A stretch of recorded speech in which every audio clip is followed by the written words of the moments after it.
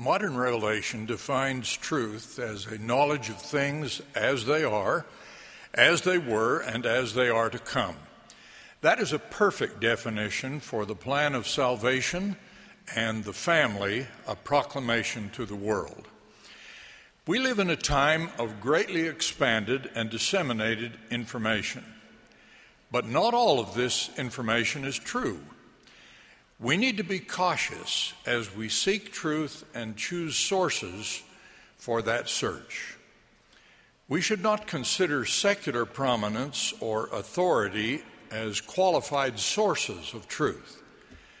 We should be cautious about relying on information or advice offered by entertainment stars, prominent athletes, or anonymous internet sources. Expertise in one field should not be taken as expertise on truth in other subjects. We should also be cautious about the motivation of the one who provides information. That's why the scriptures warn us against priestcraft. If the source is anonymous or unknown, the information may also be suspect. Our personal decisions should be based on information from sources that are qualified on the subject and free from selfish motivations. When we seek the truth about religion, we should use spiritual methods appropriate for that search: prayer, the witness of the Holy Ghost, and study of the Scriptures and the words of modern prophets. I'm always sad when I hear of one who reports a loss of religious faith because of secular teachings. Those who once had spiritual vision can suffer from self-inflicted spiritual blindness.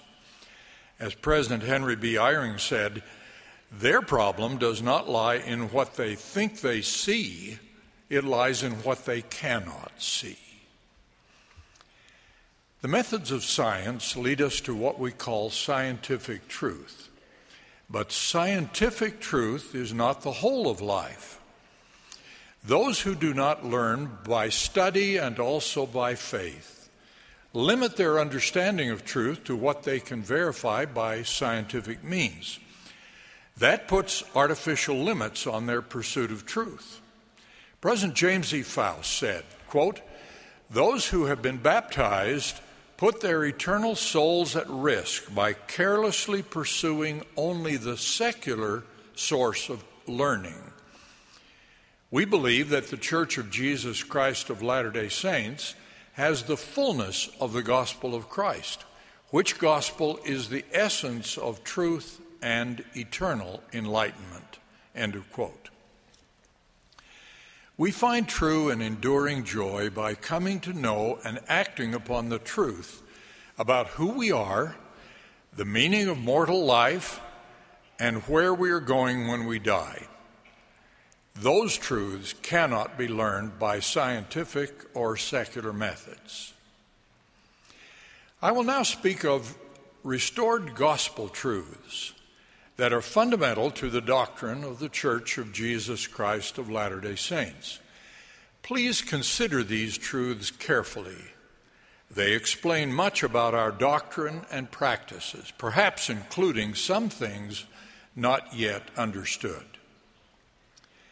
There is a God who is the loving Father of the spirits of all who have ever lived or will live. Gender is eternal. Before we were born on this earth, we all lived as male and female spirits in the presence of God. We have just heard the Tabernacle Choir at Temple Square sing, "I Will Follow God's Plan." That is the plan God established so that all of His Spirit children could progress eternally. That plan is vital to each of us. Under that plan, God created this earth as a place where His beloved Spirit children could be born into mortality to receive a physical body and to have the opportunity for eternal progress by making righteous choices. To be meaningful, mortal choices had to be made between contesting forces of good and evil. There had to be opposition, and therefore an adversary who was cast out because of rebellion was allowed to tempt God's children to act contrary to God's plan. The purpose of God's plan was to give his children the opportunity to choose eternal life. This could only be accomplished by experience in mortality and, after death, by post-mortal growth in the spirit world. In the course of mortal life, we would all be soiled by sin as we yielded to the evil temptations of the adversary, and we would eventually die. We accepted those challenges in reliance upon the plan's assurance that God our Father would provide a Savior, his only begotten Son, who would rescue us by a universal resurrection to an embodied life after death. The Savior would also provide an atonement to pay the price for all to be cleansed from sin on the conditions he prescribed. Those conditions included faith in Christ, repentance, baptism, the gift of the Holy Ghost, and other ordinances performed by priesthood authority. God's great plan of happiness provides a perfect balance between eternal justice and the mercy we can obtain through the atonement of Jesus Christ. It also enables us to be transformed into new creatures in Christ. A loving God reaches out to each of us. We know that through his love and because of the atonement of his only begotten Son, all mankind may be saved by obedience to the laws and ordinances of his gospel. The Church of Jesus Christ of Latter-day Saints is properly known as a family-centered church. But what is not well understood is that our family-centeredness is focused on more than mortal relationships. Eternal relationships are also fundamental to our theology. The family is ordained of God.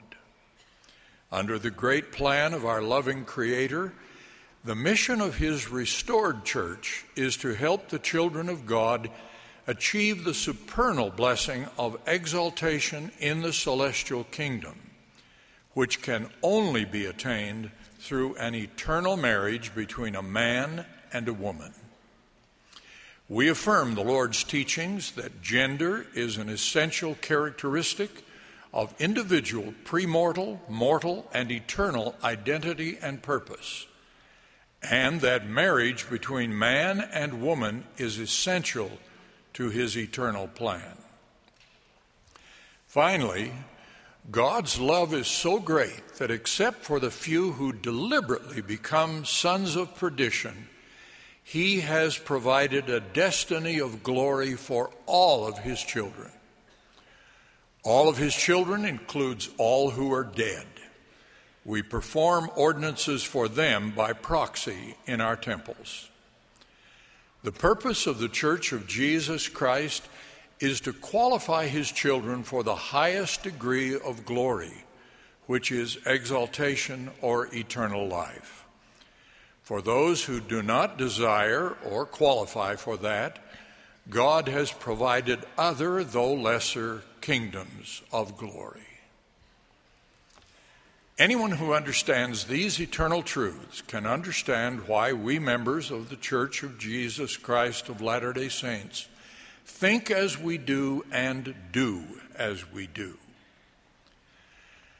I will now mention some applications of these eternal truths, which can only be understood in light of God's plan. First, we honor individual agency. Most are aware of the restored church's great efforts to promote religious freedom in the United States and across the world. These efforts do not promote just our own interests, but according to his plan, seek to help all of God's children enjoy freedom to choose. Second, we are a missionary people. We are sometimes asked why we send missionaries to so many nations, even among Christian populations. We receive the same question about why we give many millions of dollars of humanitarian aid to persons who are not members of our church, and why we do not link this aid to our missionary efforts. We do this because we esteem all mortals as children of God, our brothers and sisters. And we want to share our spiritual and temporal abundance with everyone. Third, mortal life is sacred to us. Our commitment to God's plan requires us to oppose abortion and euthanasia. Fourth, some are troubled by some of our church's positions on marriage and children. Our knowledge of God's revealed plan of salvation requires us to oppose current social and legal pressures to retreat from traditional marriage and to make changes that confuse or alter gender or homogenize the differences between men and women. We know that the relationships, identities, and functions of men and women are essential to accomplish God's great plan. Fifth, we also have a distinctive perspective on children. We look on the bearing and nurturing of children as part of God's plan and a joyful and sacred duty of those given the power to participate in it. In our view, the ultimate treasures on earth and in heaven are our children and our posterity. Therefore, we must teach and contend for principles and practices that provide the best conditions for the development and happiness of children, all children. Finally, we are beloved children of a Heavenly Father who has taught us that maleness and femaleness, marriage between a man and a woman, and the bearing and nurturing of children are all essential to his great plan of happiness. Our positions on these fundamentals frequently provoke opposition to the church. We consider that inevitable. Opposition is part of the plan, and Satan's most strenuous opposition is directed at whatever is most important to God's plan. He seeks to destroy God's work. His prime methods are to discredit the Savior and his divine authority, to erase the effects of the atonement of Jesus Christ, to discourage repentance, to counterfeit revelation, and to contradict individual accountability. He also seeks to confuse gender, to distort marriage, and to discourage childbearing, especially by parents who will raise children in truth. The work of the Lord is going forward despite the organized and constant opposition that confronts us as we strive to practice the teachings of the Church of Jesus Christ of Latter-day Saints. For those who falter under that opposition, I offer these suggestions. Remember the principle of repentance, made possible by the power and atonement of Jesus Christ. As Elder Neal A. Maxwell urged, don't be among those who would rather try to change the church than to change themselves. As Elder Jeffrey R. Holland urged, hold fast to what you already know and stand strong until additional knowledge comes. In this church, what we know will always trump what we do not know. Exercise faith in the Lord Jesus Christ, which is the first principle of the gospel. Finally, seek help. Our church leaders love you and seek spiritual guidance to help you. We provide many resources, such as you will find through LDS.org and other supports for gospel study in the home. We also have ministering brothers and sisters called to give loving assistance. Our loving Heavenly Father wants his children to have the joy that is the purpose of our creation. That joyful destiny is eternal life, which we can obtain by pressing forward along what our prophet, President Russell M. Nelson, often calls the covenant path. Here is what he said in his first message as president of the church. quote, keep on the covenant path. Your commitment to follow the Savior by making covenants with him and then keeping those covenants will open the door to every spiritual blessing and privilege available to men, women, and children everywhere. End of quote. I solemnly testify that the things I have said are true, and they are made possible by the teachings and the atonement of Jesus Christ, who makes it all possible under the great plan of God, our eternal Father. In the name of Jesus Christ, amen.